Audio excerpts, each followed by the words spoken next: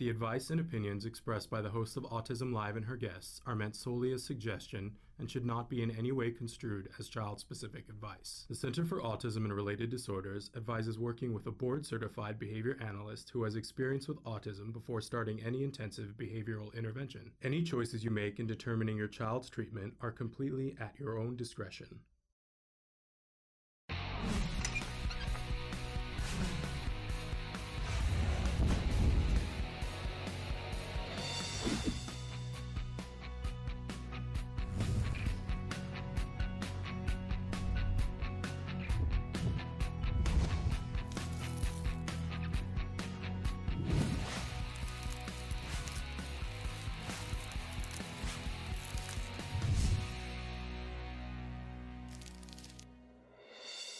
Good morning and welcome to Autism Live. I'm Shannon Penrod. We're coming to you live from the Warner Center in Woodland Hills, California.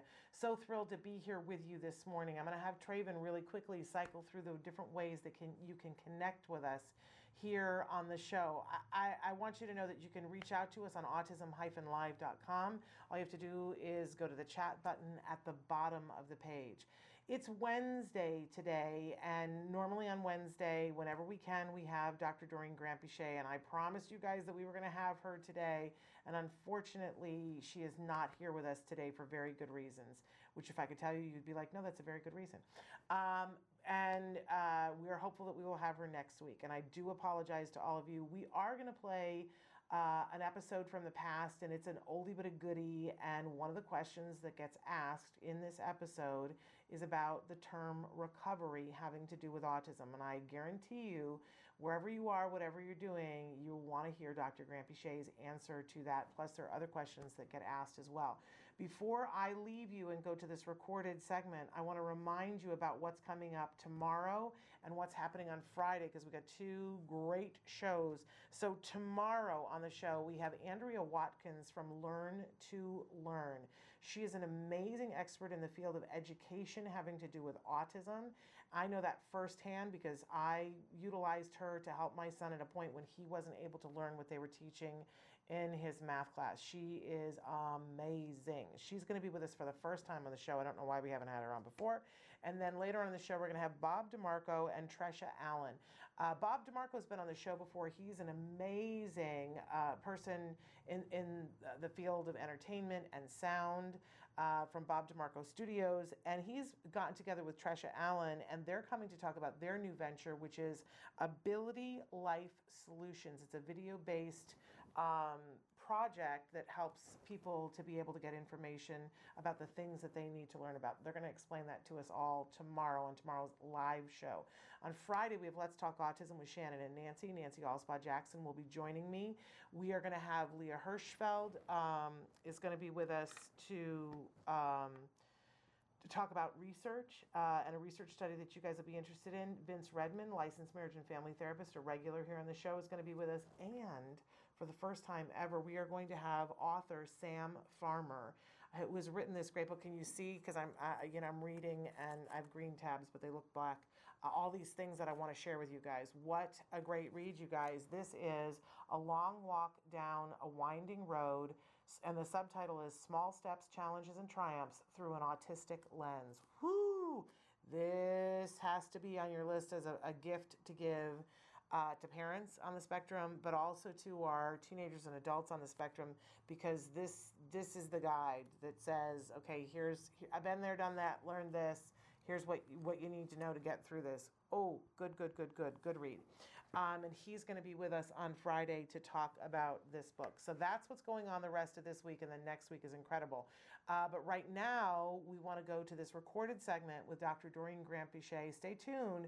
You're going to want to hear her answer when asked about the term recovery. This is Ask Dr. Doreen.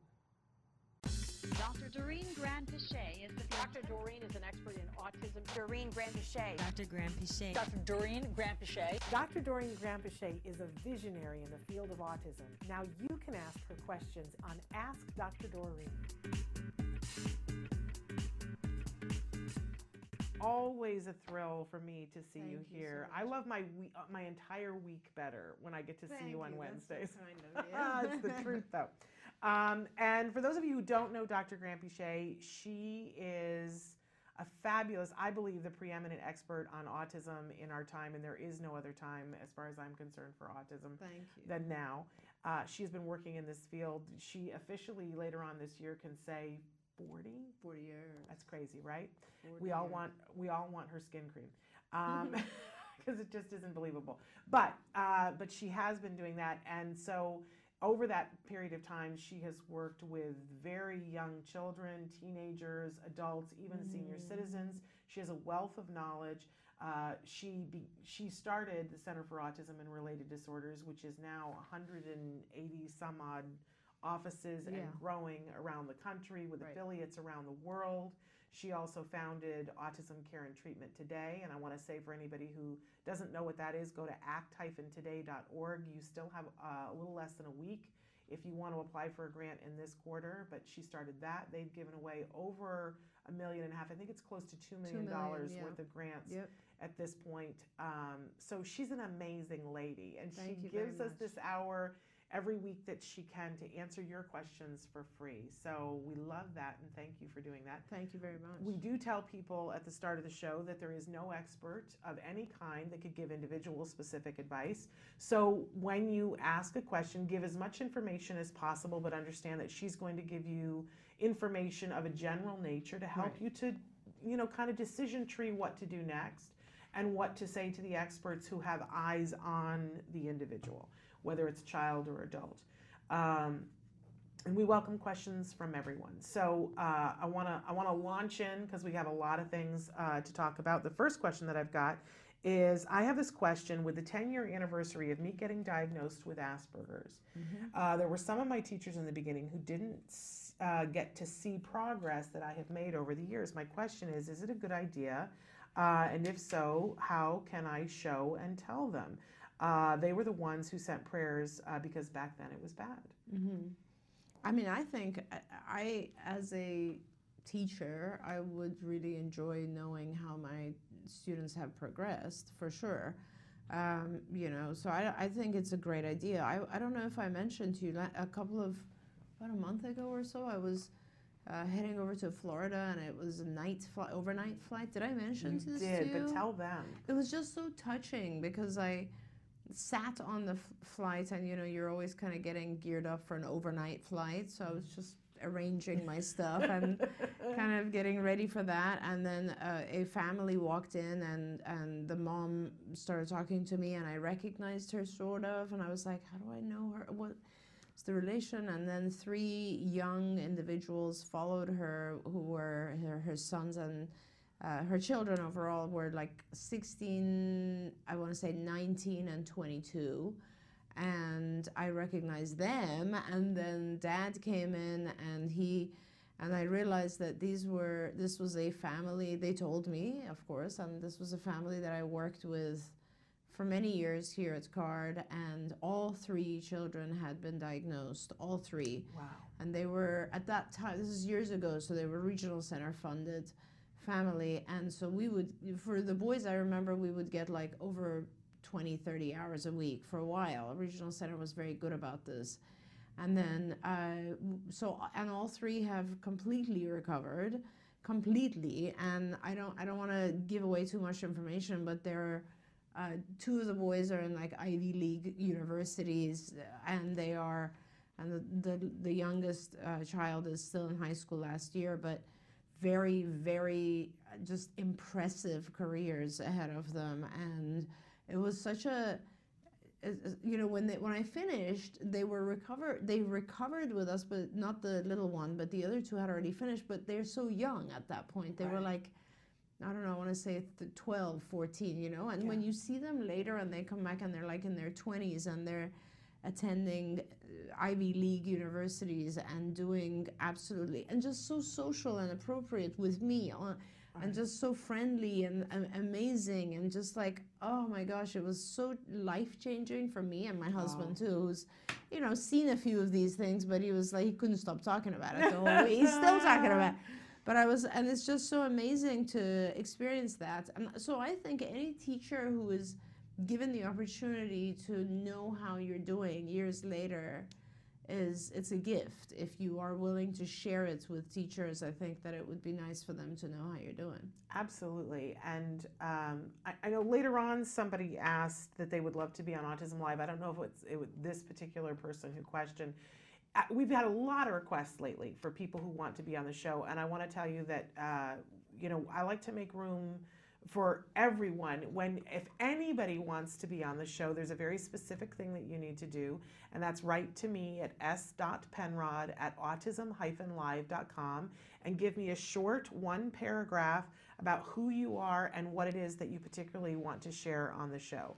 And then that starts the conversation between us. And we like for you to have a specific topic to come on and talk about, but this would be a good topic, for instance. Absolutely. Somebody who wants to come on and say, I want to thank this teacher, this teacher, this teacher, and we can even see if we can, connect with the teacher. It would be a very fun thing to do. Absolutely. So s.penrod@autism-live.com. And that's to anybody that's out there. If somebody was like, why have I never been on Autism Live a couple of weeks ago? And I was like, well, because you got to let me know what you want to be on. Yeah. There's a process, and be a part of the process. So we enjoy that. Okay, we're gonna take a break. That's what we're gonna do, and then we're gonna come back because we got some interesting questions here and stuff that you guys are writing in. So please stick with us. Love having all those wonderful faces that are watching Autism Live. Good job, Samantha. And we're back here with Ask Dr. Doreen. Dr. Doreen Granpeesheh is here answering your questions. We're having lots of interesting gremlin things happening today, but we're here and we're excited about it. There's a note that somebody had written in and said, hi, Shannon, not really a question, but I have a compliment. I just recently enrolled my 3-year-old son in CARD ABA program. The Good Doctor is my most favorite show on TV these days, so I watched your wonderful interview with Kobe Bird. Between folks like yourself, TGD, not sure what that is. Oh, The Good Doctor, hello. Mm-hmm. And Kobe, I've been given hope and excitement for the future of my son, so thank you for all that you do. First of all, I want to say thank you. We love The Good Doctor too, and have loved getting to meet some of the people who are working on The Good Doctor. We have so enjoyed that our good friend Kobe Bird was featured on the show, and that we had an opportunity for him to come back on the show and talk about that experience. And I love that you appreciated that interview, because I took a lot of heat. I'm still taking a lot of heat on that interview, and it's totally justified that many people have written in and said that I did not give him enough opportunity to talk because I'm a mom, and I was so excited because Kobe is a friend of the family and I talked so much of the time. So we have to have Kobe back, and I'm going to put tape on my mouth and just let Kobe talk because I heard what you said. A lot of people were very fatutzed at me that I did not let him speak because he is such an eloquent speaker. You're absolutely right. But I'm most especially happy that all of this has gotten you in with CARD.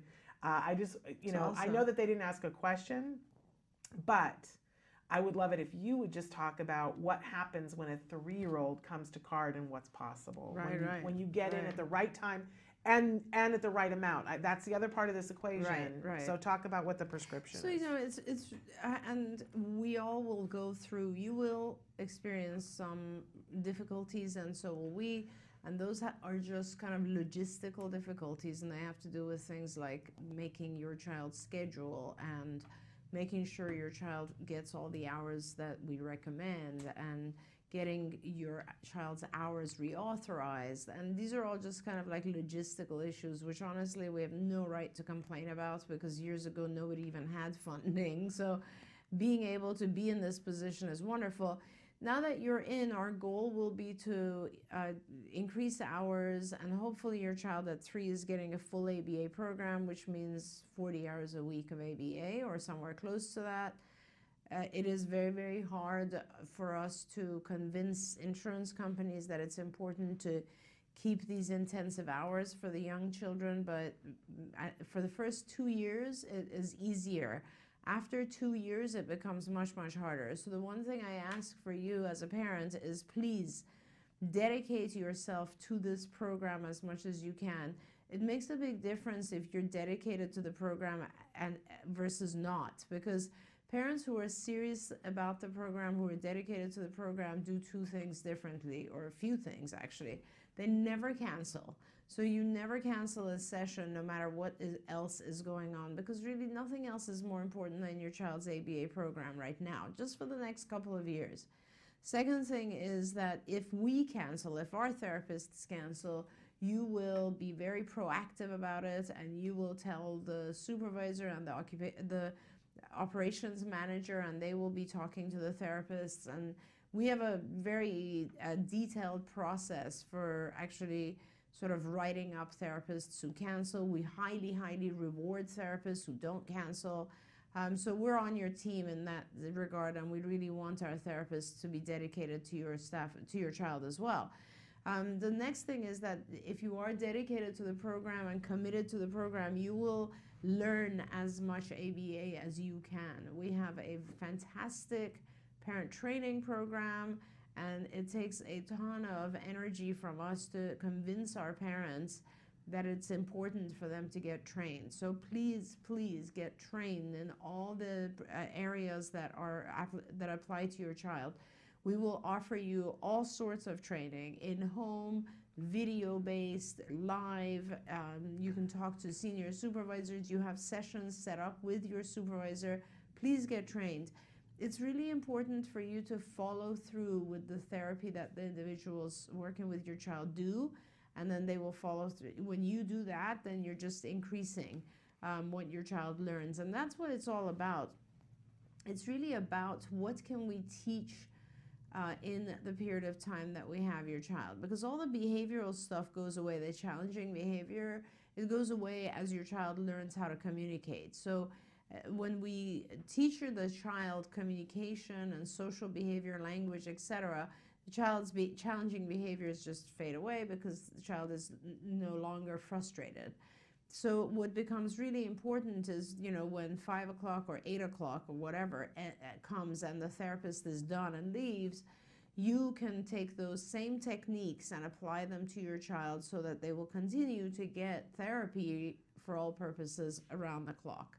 And that's important. And so the last thing is, please have a very open dialogue and conversation with your supervisor, and make sure that the supervisor, that's the BCBA who's running the program, is very involved and engaged and listens to your issues. Do not hesitate to take your issues further up if you need to. I hope you don't need to. But you know, we have hundreds and hundreds of supervisors, and I want to make sure that our patients are always cared for. And so please don't worry about telling, you know, the next person up. Be patient. Make sure you just treat our people as your friends, your team, your child's team.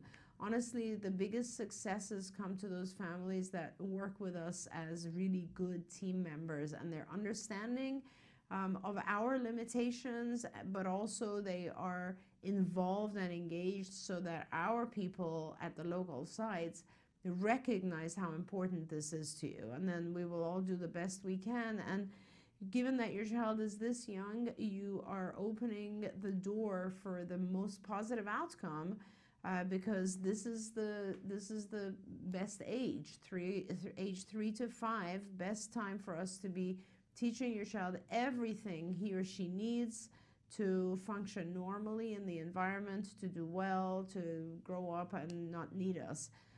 So I'm very excited for you, and this is going to be a fun journey. Every step of the way, you're going to get to appreciate incredible milestones and goals that your child achieves. It's fantastic. Good luck. Let's work together to make this happen. Part of the family. I want to say really quickly to consolidate, because CARD did a lot of research and continues to do a lot of research on outcomes and why do some kids make more progress than others. But there were 3 things that came out of a recent study that they could point to that said these 3 things indicate kids that will most likely make the most progress.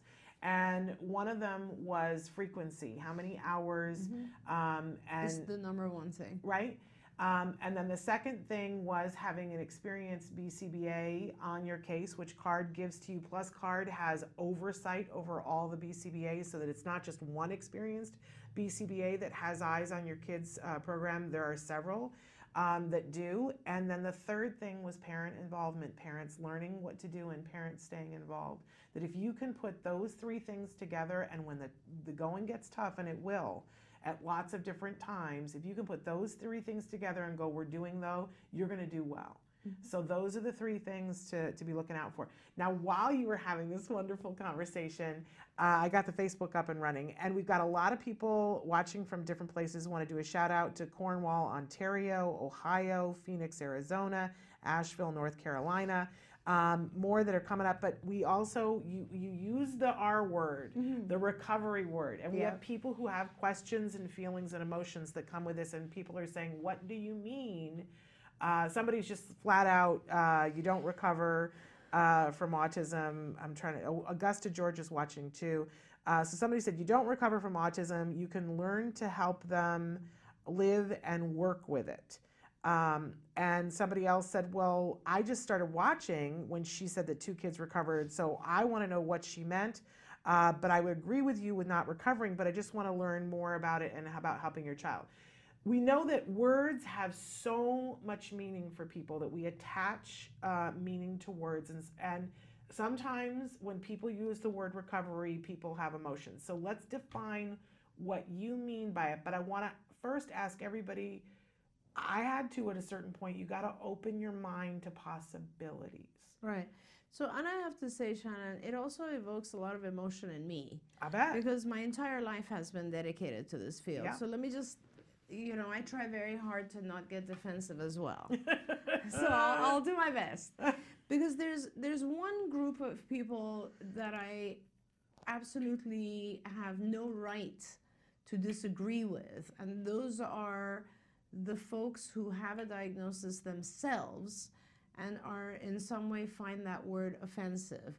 I have absolutely no right to tell you how to feel by any means. And in fact, I apologize if there's anyone listening who is on the spectrum themselves and they find the word recovery somewhat insulting.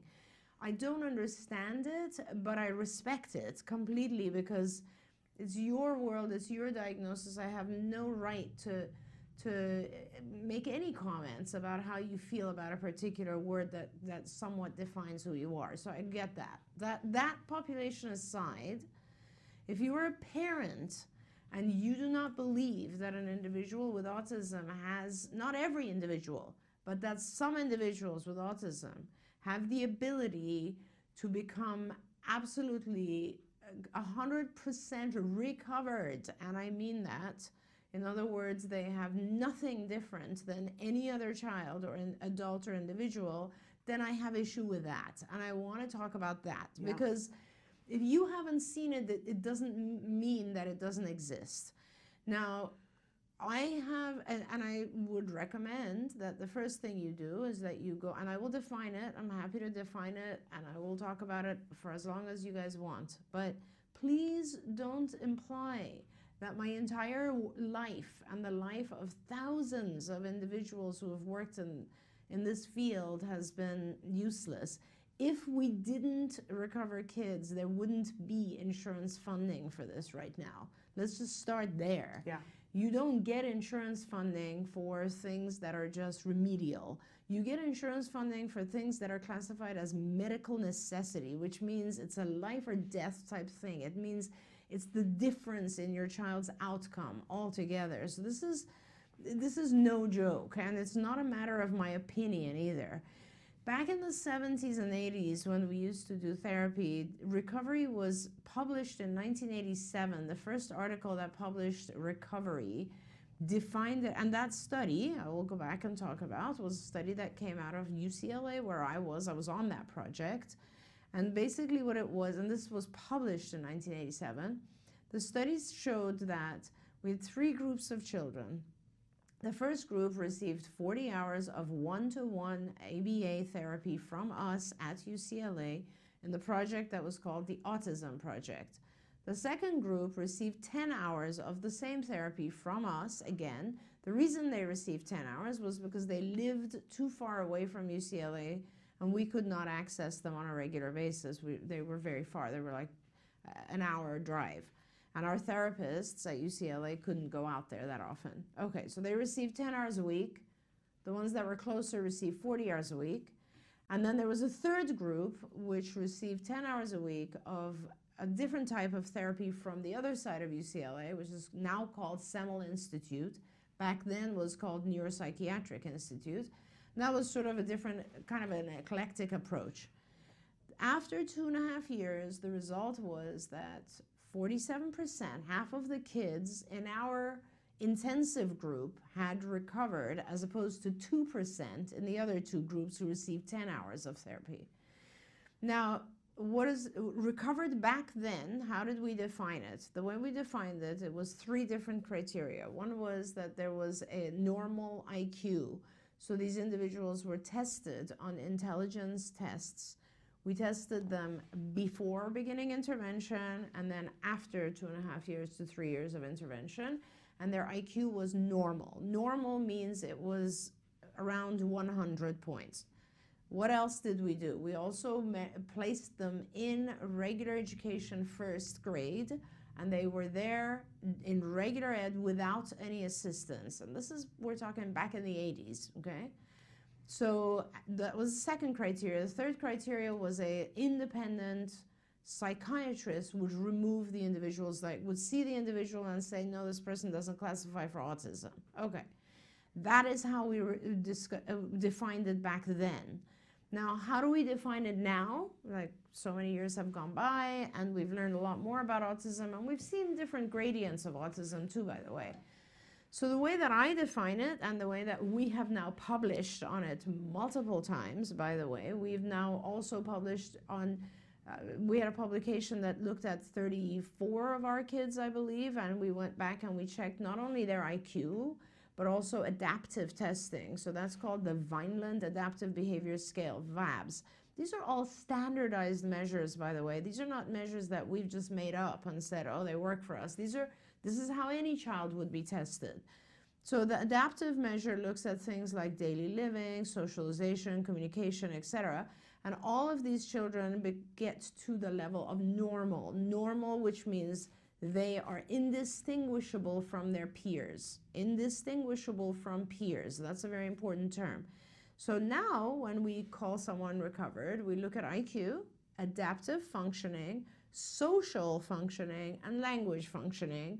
Those 4 things, as well as I even go above and beyond, and I test my kids on executive functioning and pragmatic language. We give a series of tests at the very, very end where we look at every area.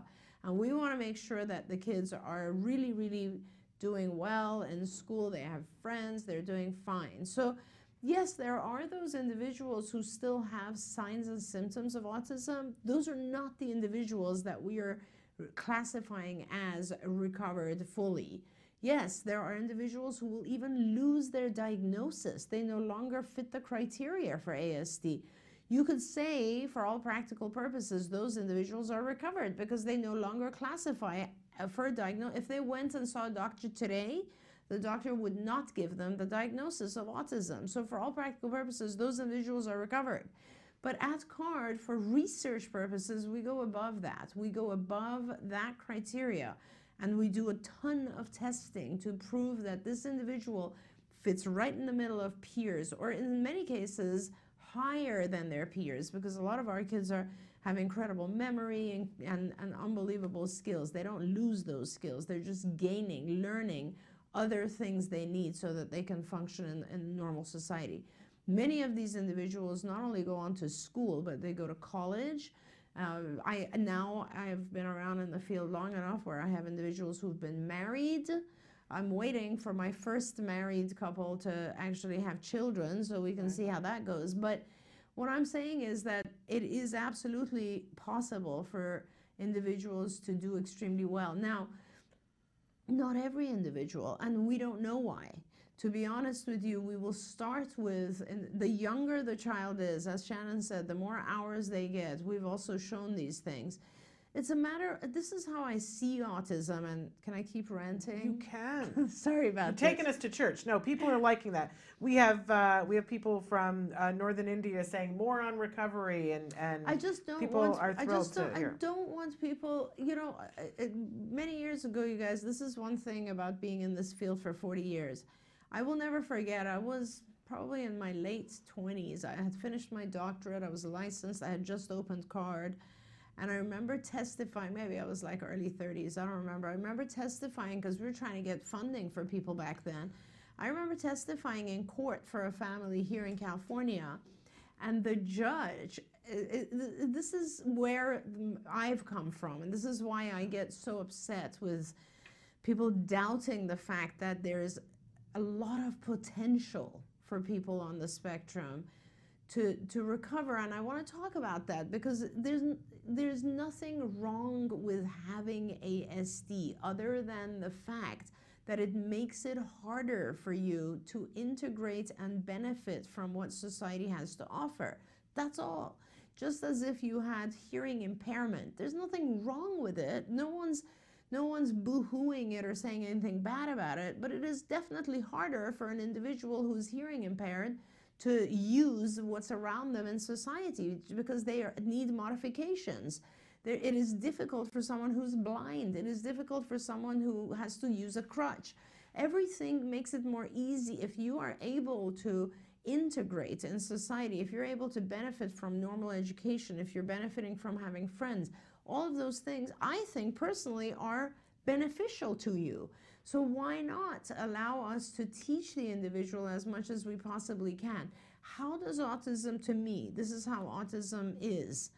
So first of all, to begin with, I mean, I formed my own theories of where autism comes from. But from my perspective, autism is a diagnosis that has to do with the inability to detoxify fast enough from all these environmental toxins that we experience. These affect the child's developing brain in different ways. Some children will have very severe effects based on the developmental period. Let's say the child is very, very early on and they're not able, they have high toxicity due to exposure to various things, which we can't even measure. There's no way we can measure all the toxicity in our environment. There's too many types of toxicity, and we also don't know the genetic composition that leads to this low redox. So it's a combination of being unable to detoxify and being exposed to all these toxins, leading to the differences in how we learn. You know, I was just reading again last night another study that came out on sensory sensitivities. To me, this is really about the sensory input, because if you look at a child, a young child, how do they learn? They learn by the things they see and hear and sense and so on. This is how we all learn, right? There's so much we have not yet learned, and we're beginning to now learn about how individuals with autism see things. I mean, Temple Grandin tells us this from years and years ago when she was a child, that she used to see things in individual boxes, right? We now know through studies that individuals with autism actually, when they see a scene, they're seeing certain things that we're not seeing, and they're not seeing other things that we're seeing. Right. And you know what? I guarantee you there's differences amongst us similarly. We just don't know it. Yeah. Because we are within the similar realm. So if I look at something like right now, I'm looking in that direction, of course the first thing I see is the camera. But at the same time, without even diverting my eyes, I see you, Shannon, I see the screen, I see all the things in the room. Individuals with autism don't have those same exact capabilities. They see other things. Like when they're looking at the camera, they'll see the logo on the bottom of the camera where I wouldn't necessarily. And so because of the fact that they perceive things sensory through their senses differently, because of how their brain was developing early on, they learn differently. It is just as simple as that. They learn differently. Now, when they learn differently, sometimes it is so far from what the environment has allowed us. Like, just as an example, if I'm auditorily, it's the same thing. They have different sensitivities and selectivity. So auditory, let's assume I hear sounds more than I hear language. One of my own kids said this to me.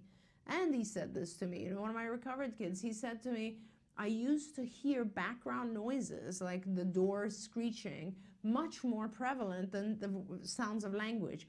If that's the case, you're never going to learn language. You are going, because language is a background noise. Yeah. You're going to learn to block language. So their sensory input is different. If we're receiving information visually and auditorily in different ways, we're not going to learn the same way.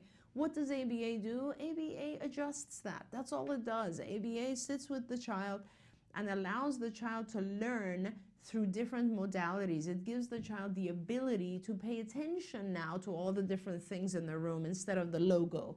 It gives the child practice at a very early age to listen to the sound of language as opposed to those background sounds.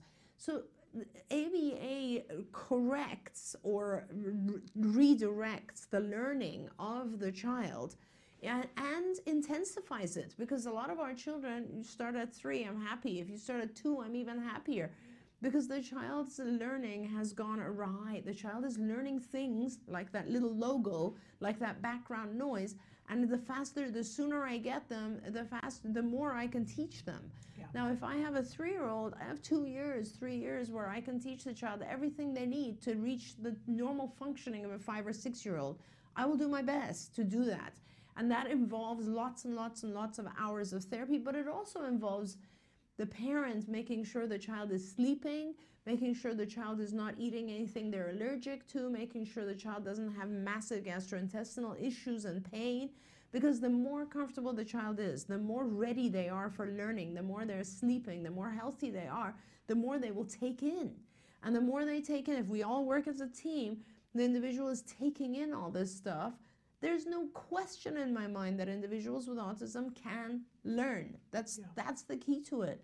How much can they learn? It just has to do with how much practice. If someone comes to you today, to me, and says, hey, at your age, can you learn Chinese? I'll say, oh my God, it doesn't sound like it's ever possible. But you know what? It is possible. It's just a matter of how much time and effort I put into it. Yeah. That's what it's all about. So I'll take a deep breath. I appreciate it, because we see the passion that you have for the subject and how much you love our kids. I just want to say, as a parent, that, you know, so often when we're at like a walk or something like that, a parent will bring up a child and say, can you, at one of the last walks we went to, a dad said, can you explain to my daughter who's 10 what autism is in her little brother? And I was like, oh my gosh, okay. you know, rolling up the sleeves, like, how am I going to explain this to a 10-year-old? And what I said to her was, you know computers, right? And she said, yes. And I said, okay, there are some computers that are Macs and there are some computers that are PCs, right? And she said, yeah. And I said, which one do you like better? And she said, well, I like this on this and this on this. I said, okay, there are brains that are Macs and there are brains that are PCs. But if all you ever did was teach a Mac PC language, it wouldn't get very far. That's really good. You wouldn't get very far. Right. So, you know, right now, but Macs are great. Yep. And Macs can do things that PCs can't do. That's right. Nobody's saying that it isn't bad. But if all you ever teach a Mac is PC, and I said, your brother's a Mac. Right. And right now, he's speaking a different language. His brain is speaking a different language. So he's getting therapy, and he's going to learn how to translate the languages. It's not going to change the fact that he's a Mac, right? But he is not going to be held back by the fact that you speak a different language. Absolutely. I mean, Shannon, I experience this a lot of times myself when I'm learning different languages, right? When I was learning German, I remember that, like, in the beginning, I would be in Germany and people are talking and I'd be like, okay, I got that word, I got that one, but this is way too hard. I'm just going to do my own thing. And I'd find myself becoming more and more isolated, not isolated because I'd be going out with my husband and his family, but it was more about, like, I just would kind of, like, my brain would start floating to other topics because I couldn't understand what's going on around me. As time passed and as I learned more and more single words, even to this day, when I go back, I completely understand everything now. And I never even took a single class in German at all. It was just a matter of practice and exposure, and I could pick it up. An opportunity. And I know it's the same thing because I went through, it's the same exact thing as learning languages. When we, and as you said, you know, the Mac PC thing is the same exact thing. We, as kids, our kids are amazing. Sometimes I'll see children who are like 5 years old and they're still the sweetest human being ever. They have no aggression, yet they can't communicate at all. And I think to myself, oh my dear Lord, how is this little guy not getting aggressive? How is this guy not getting ticked off because no one understands him? And I always tell the parents, it's because of you. The parent has been amazing as figuring out what his needs are. And you know what? You need to stop. Like, this is the very interesting thing. I think you may have said this to me, or a parent, a mom said this to me and said, do you realize that when they're babies, right? We have to figure out with our babies why they're crying. Is it a cry because they need a diaper change, or they're hungry, or they're angry or hurt, right? What's going on? Yeah. So we figure that out. With kids with autism, we never stop that. Yeah. And with normal typically developing kids, at some point we're like, you're 2 years old, you need to use your words, you know, and we don't do that with our kids. The reason I get so passionate about this subject of recovery is that personally I feel that if I don't set a high enough bar, I am not doing what I'm meant to be doing. I am accepting less than the child that I'm working with can produce. And then I'll be no different from everyone else who's just babysitting. And that's not what my world is about, nor is it what anyone at CARD is supposed to be doing, because our goal is not to maintain the kids where they are. Our goal is to teach them. And whether we can teach them one new subject or content or 1,000, we have to push.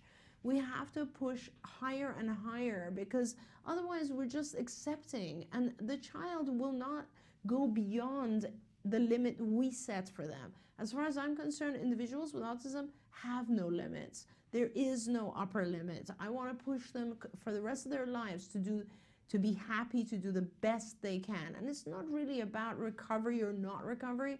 It's just about that limit. It's about never expecting the child to do anything less than I would expect anyone else to do. I think too, and one of our colleagues has asked me to do more on the show about recovery, and I expressed to him, I said, you know I want to, but it always ends up in a discussion because it's a very volatile word for people. It is. But I do think that, and I'm just going to apologize and say we're going to do, for not having done this before, I'm going to apologize. We have to show more of it, because just like when your husband is still talking about having met these people, and to say, oh my gosh, he lives with you and knows what you do and sees everybody, but when you see it and you can see where it came from, I think in the beginning people go, oh, even people who've been around it for a while, they go, oh, I didn't know that was possible. That's right. We started at CARD, we had heard what was possible, and then about we had been having therapy for 4 years, and I introduced my husband to an adult who had recovered. And we had a whole conversation with him, and then afterwards we walked away, and I said, wasn't that amazing? Don't you feel like that's so incredible? And he said, it was a great conversation. What are you getting so excited about? And I said, you understand who that was that you just talked to. You understand that he was a kiddo on the spectrum. He's one of the recovered kids. And my husband clutched his chest. And said, oh my God. And said, are you, the guy I was just talking to that we were talking about, are you talking about that guy? That guy is a recovered kid. That guy and my husband was overwhelmed. Yeah. And he said, oh my gosh, Shannon, you see this all the time. That's the first time I've ever seen it. I need to be showing you more of that. So that's what I'm going to do. And honestly, for our viewers, please go on Amazon and order Recovered Journeys Through Autism. I made that film because it was for parents who went through this exactly the thing that you guys are going through. These are parents who were at very high level university settings getting their kids diagnosed and were told, put your child in special ed, just save your money, you're gonna need it later on. Your child's never gonna recover. This is not something that you recover from, all that sort of stuff. And we're talking, you guys, back, 90s, early 90s. And they didn't believe it, and they put all their efforts into it. And you will see these children when they started, and you will see these children at age 13, whatever, 11, 17, when they're done. And I wish, I don't have time right now, but one of my dreams is to do a follow-up on those kids, because you know, the child who on there is, to me, looks the most severe is, I can't even tell you what he's doing right now in the world, because it's so high level. And he's, you know, all 4 of those kids are doing incredibly well in their worlds. They are one of them is lecturing across the world about various things. They are more than recovered. Not about autism. I want to point out he's not lecturing about autism. No, he's lecturing about scientific He's talking about science. And he's getting his PhD in an area of science. And honestly, when I listen to his lectures, I'm like, good Lord, like, wow. You gotta love it. So, you know. Okay. Because we're going to take a break. I'm going to stop you. We're going to take a break because you guys are writing in things. We want to read them. People's interest. And you guys want to know about funding. And we've got a mom who's going it alone, who's hit a little bit of a wall here that I want to make sure that we support. Short break. We'll be right back. Stick with us. Hurts my heart when I see those baby pictures of my child. Are all moms like that? Do you go, oh, like it's just pain? But anyway, we're here with Dr. Doreen Granpeesheh, and she is answering your questions in real time. We had a lengthy discussion about, I think, good things. One of the things that somebody wrote in and said, but what's the cost of the program to get the help? Because she says, we see so many times that there are programs to help our kids, but they're all, you know, double dollar signs. And that's certainly true with ABA. It is definitely true, because it's very human intensive. So, you know, I will never, for every hour you need a therapist, and the price of therapist is going up because credentials are increasing, which means they have to get more and more training. So it is very expensive. And yet the cost of what insurance will pay sometimes is going down. Yes, which is not the way things should. They want more credentialing and they want to pay the people less. It's gone down a third over the last like maybe 5 years. And yet they want more credentialing, more time spent, and so that equation is hard for everyone. It's very hard for providers. It's incredibly hard because we have to cover all of their overhead costs as well. But anyway, for a parent, you have to, if you are able to go to a state where there is insurance, which now we have, how many states do you know? 40? We are 3 away from being fully 50. Yeah, so we're really almost there. 47 states have mandates. Most of these mandates are pretty good mandates, and therefore that means your health insurance should cover it. Medicaid covers this. We accept Medicaid everywhere in the country, and I really recommend that you put effort into trying to get that going, because, you know, unless you're a millionaire, it's very hard to cover the cost of this type of thing. How much does it cost? It's probably costs around, I want to say, 60 to 80,000 a year, and your child is going to be looking at 2 to 3 years at least. So of that intensity, and of course, then as the intensity goes down, the cost goes down. Now, in the old days, you know, before we had insurance, there were people recovering their kids. How did they do it?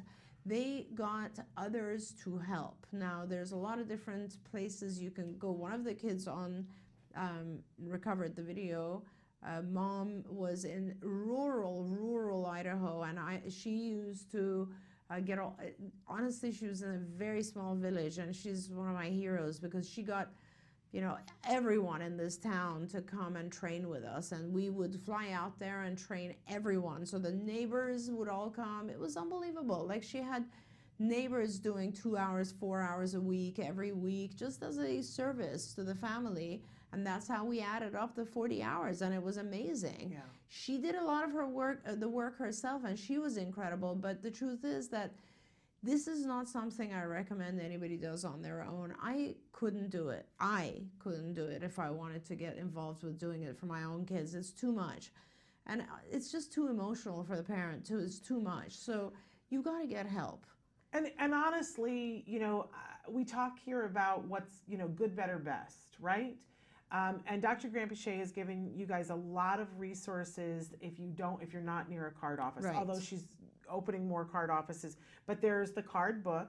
Yes. We actually had a question about that I don't know if we're going to get to. But there's the card book. So for people that don't have internet, there's Skills. The that's biggest available to resource you. that we have, I think, is Skills, and that's why I made it. I made it for parents. And a companion to Skills is IBT. That's right. That Institute for Behavioral Training. So you can get trained in all the things that a therapist gets trained in on IBT, and you can get all the lessons that CARD has at Skills. And you can use IBT to train your neighbors. You don't, it might be helpful to have somebody. There are times that you can do a consultation. But you can become a registered behavior technician. You can become a board certified autism technician through IBT, and your neighbors can, and the local sorority can, and the Kiwanis Club can. And the cost of it is incredibly low. I don't know exactly what the full training package costs, but honestly, it's got to be less than $500 or something. It's not that much. And you I can think it's use like it, $425. There you go. And you can use it for as many people as you want, and you can repeat it. You can do whatever you need to do to get all these people trained.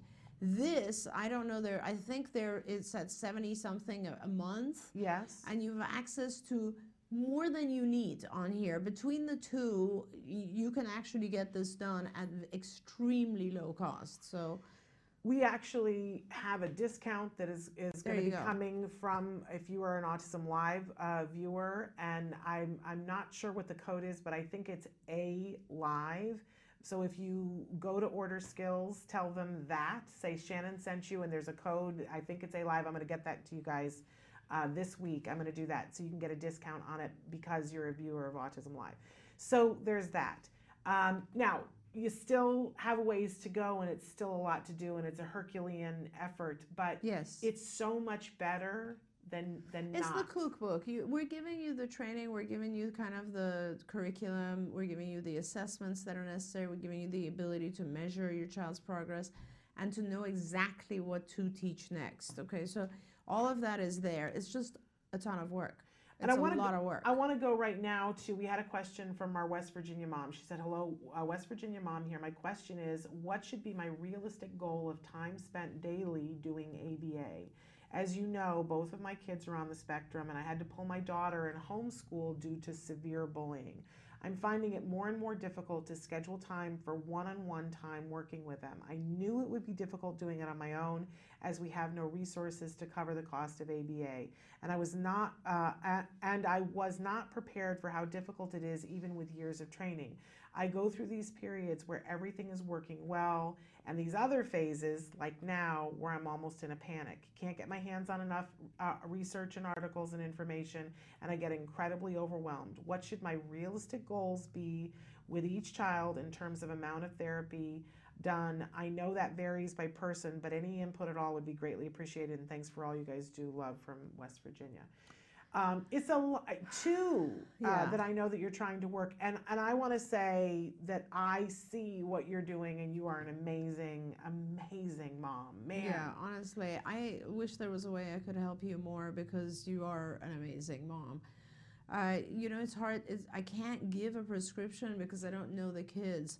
When you have young children, generally the general rule is, if the child is starting below the age of, I want to say 4.5, then you should be trying to do an intensive program, which is like 30 to 40 hours a week. And you should do that as long as the child is going at a very fast pace. If the child is it doesn't matter what level of impairment they have when they're that young, you should just give the child full force. When the child becomes school age and starts getting into like 7 and 8, then you sort of need to readjust your program, because there's all these other things that are now hitting the child's world. Sometimes I'll even tell parents, the child's doing so well, like, don't worry about academics right now. Math is not as important as language, so you'll have to make those choices when the child gets to a certain age. The older you get, the less funding there will be for it, and the more severe we just actually did an analysis, Shannon, of our database we looked at 3,400 children, and we concluded that what is being recommended, we're very happy about, is that the more severe the child's needs, then the more support, so the more hours they should be getting with severity. And that is true all the way up to 18. Okay. When we're looking at a child who's sometimes past 18, there's all kinds of variation, but literally we looked at ages 2 to 18, and we noticed that if the child is more severe, like they have more symptoms, they are definitely getting more hours. That's the way it should be. But you're one mom and 2 kids. I don't know how you can do this. I wish you could get more people involved. And why don't you have funding? You should have funding in Virginia. Okay, so here's what I'm going to ask you to do. You have my email, but I'm going to give it to you again, s.penrod@autism-live.com. Let's you and I connect and come up with a plan, because things are constantly evolving. And I know when I see you saying that, you're doing more research and stuff, and I understand that. I get that. You and I totally get it. But let's use your time productively. Let's make sure that you're getting everything that you can get, and let's beat the bushes, as they say, and see if there's more that we can find in those bushes. How about that? So we're past time for you, because I know that we have to let you go.